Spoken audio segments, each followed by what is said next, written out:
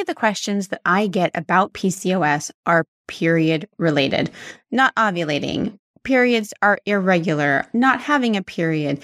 Periods are heavy or painful.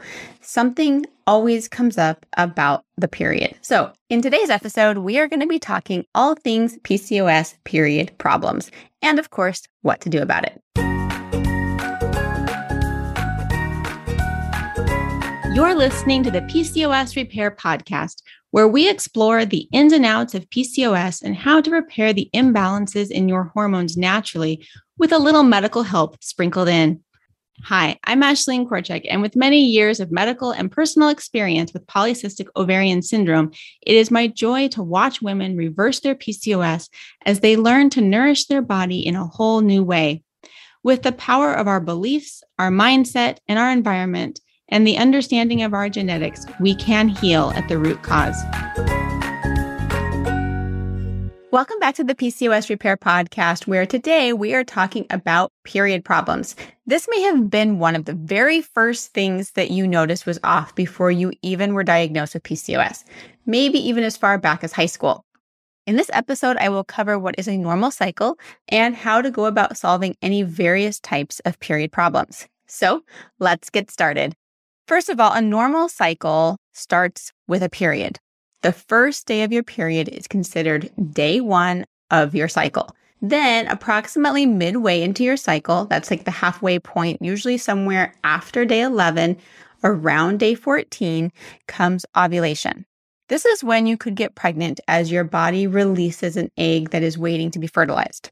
Again, ovulation usually occurs somewhere around day 14th because the average length of a cycle lasts anywhere between 21 and 35 days. That is a normal range.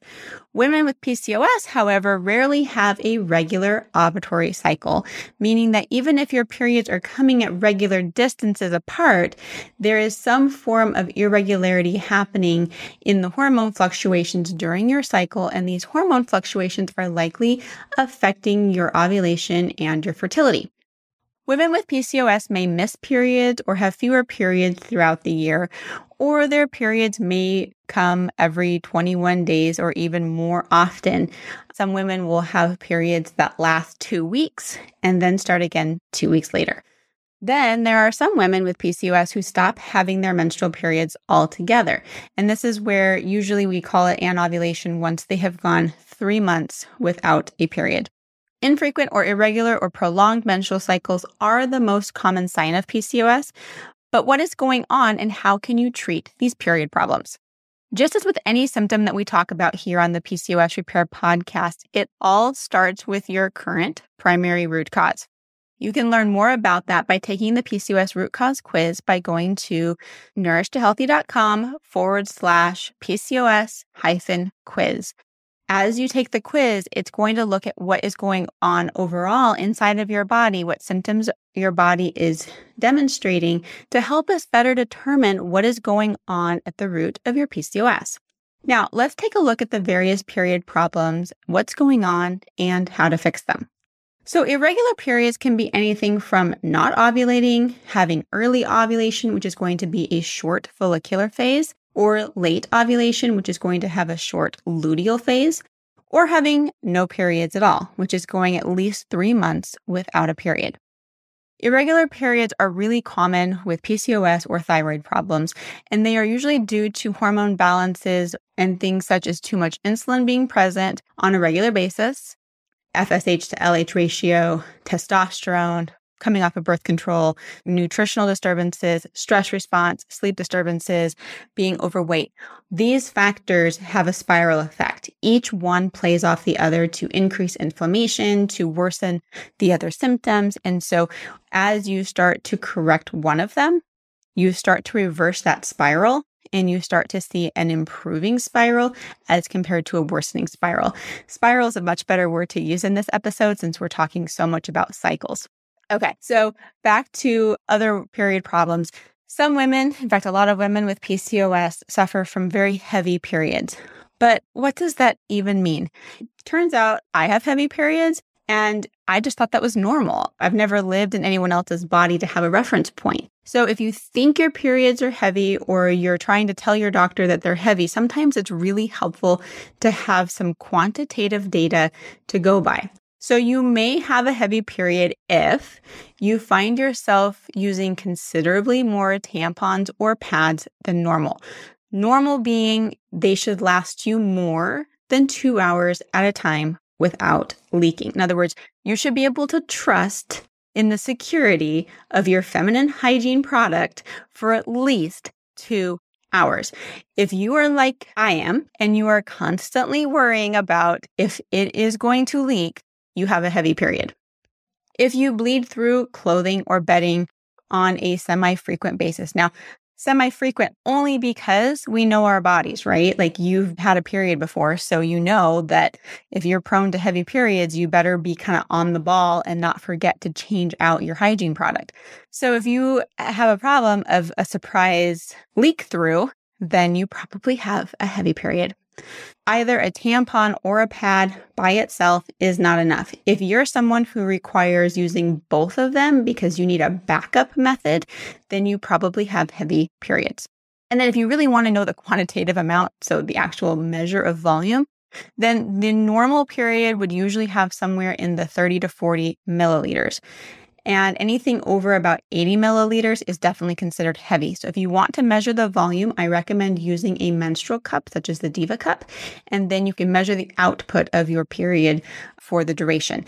The other thing that can make a heavy period is even if you don't have any of those above indicators that I just listed of what would make a heavy period, if you have a period that lasts enough days, you're going to reach that heavy volume of menstrual flow just because it lasted more days than someone that had a very short duration of their period. Another period problem that I get asked a lot about are painful periods. Now, while painful periods are common with PCOS, they're even more common with something called endometriosis. Endometriosis and PCOS often go together. Hormone imbalance is going to make endometriosis even more prominent, meaning you can't necessarily get rid of endometriosis, but having a hormone imbalance is going to really swing that estrogen, and you're going to have more symptoms if you're having a lot of inflammation that goes right along with PCOS. So when you see the two of these combined, it can be really quite the double whammy. If you are experiencing pelvic pain during your periods or between periods, it's really important to find out that root cause.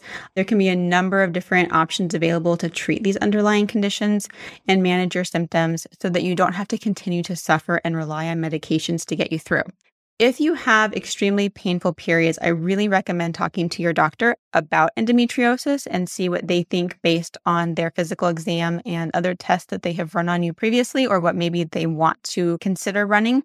Because while PCOS can definitely lead to more cramping and discomfort, and a heavy period in general, which is common with PCOS, can be more uncomfortable, we don't usually see as much debilitating pain that really impacts your daily life.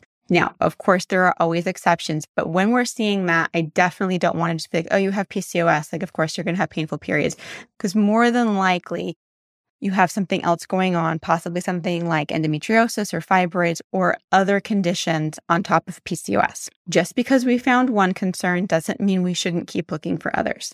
But the good news is that even though neither of these conditions, PCOS or endometriosis, can be cured, they both respond very well to lifestyle changes to reduce inflammation and optimize health. And the even better news is that the lifestyle changes go hand in hand. Like, in other words, whatever you need to be focusing on, what your current primary root cause is going to assist both PCOS and endometriosis, and it's going to benefit the symptoms of both. Okay, so how do we start managing all of this? So we have these period problems. What can we do about it? So the very first step in management is data. If you have information, it gives you a starting point. It gives you a conversation to have with your doctor. It gives you information on, is it worsening? Is it improving? Are your periods indeed heavy? Are you appearing to be ovulating? Are you not appearing to be ovulating? Like, it gives you so much information to go off of. So the first obvious one that most people get is lab work, making sure that you have a full workup. And if any symptoms change, I recommend retesting labs. The other thing that you're always wanting to make sure when you're testing labs, just like we talked about with the endometriosis, you always want to be considering other health issues that may need medical attention. Just because we have previously tested our PCOS hormones and we didn't show signs of insulin resistance, prediabetes, or heart disease, that doesn't mean that things can't evolve. And so we want to make sure that we're constantly monitoring them, constantly being at least every couple of years, or if symptoms change. And then we want to also log our cycle patterns and symptoms. So this is going to include everything from monitoring your basal body temperature and other indicators, like if you have ways of testing your hormones through urine strips throughout your cycle. These are all information pieces that can be very helpful. Remember how I was saying you could actually measure your period output? That would go into this part, like getting that information. If you're bothered by something, getting the data to back up what's happening is really the first step.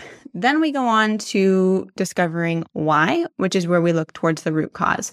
By taking the PCOS root cause quiz to help get a full picture of how your body is responding to its environment, you're going to be able to see why and where it's struggling so that you can address the problem head on. Then we start making the lifestyle adjustments. Begin making the lifestyle changes your body needs. You can learn more about those in episode 4, which I will link to in the show notes below. And then that brings us back to data. So it's kind of this constant loop. We come back to, we looked at what was happening, the labs, the tracking, the body temperature, the hormone testing throughout our cycle, the looking for patterns, looking for lack of ovulation, for when ovulation is happening. Is it early? Is it late? Then we look to how can we improve that, our root cause. Then we come back to the data, continuing to monitoring and tracking so that we can see what isn't working so that we can continually make adjustments accordingly. So there you have it, an overview of the problems that can affect your periods, which can lead to difficulty getting pregnant or your period getting in the way of normal life. If you have found this episode helpful, be sure to hit the subscribe button so that you are notified each and every week when the next PCOS health topic becomes available. And if you have any questions about this episode or any of the other episodes of the PCOS Repair podcast, I invite you to connect with me over on Instagram @Nourish2Healthy so that we can continue this conversation over there. And until next time, bye for now. Did you know that studies of PCOS epigenetics have shown that our environment can either worsen or completely reverse our PCOS symptoms? I believe that although PCOS makes us sensitive to our environment, it also makes us powerful. When we learn what our body needs and commit to providing those needs, not only do we gain back our health, but we grow in power just by showing up for ourselves. This is why I've created a guide for you to get started. My PCOS fertility meal guide can be found in the show notes below. I want to show you how to create an environment that promotes healing while still being able to live a life that you enjoy. This guide is completely free, so go get your copy now so that you can step into the vision that you have for your life and for your health.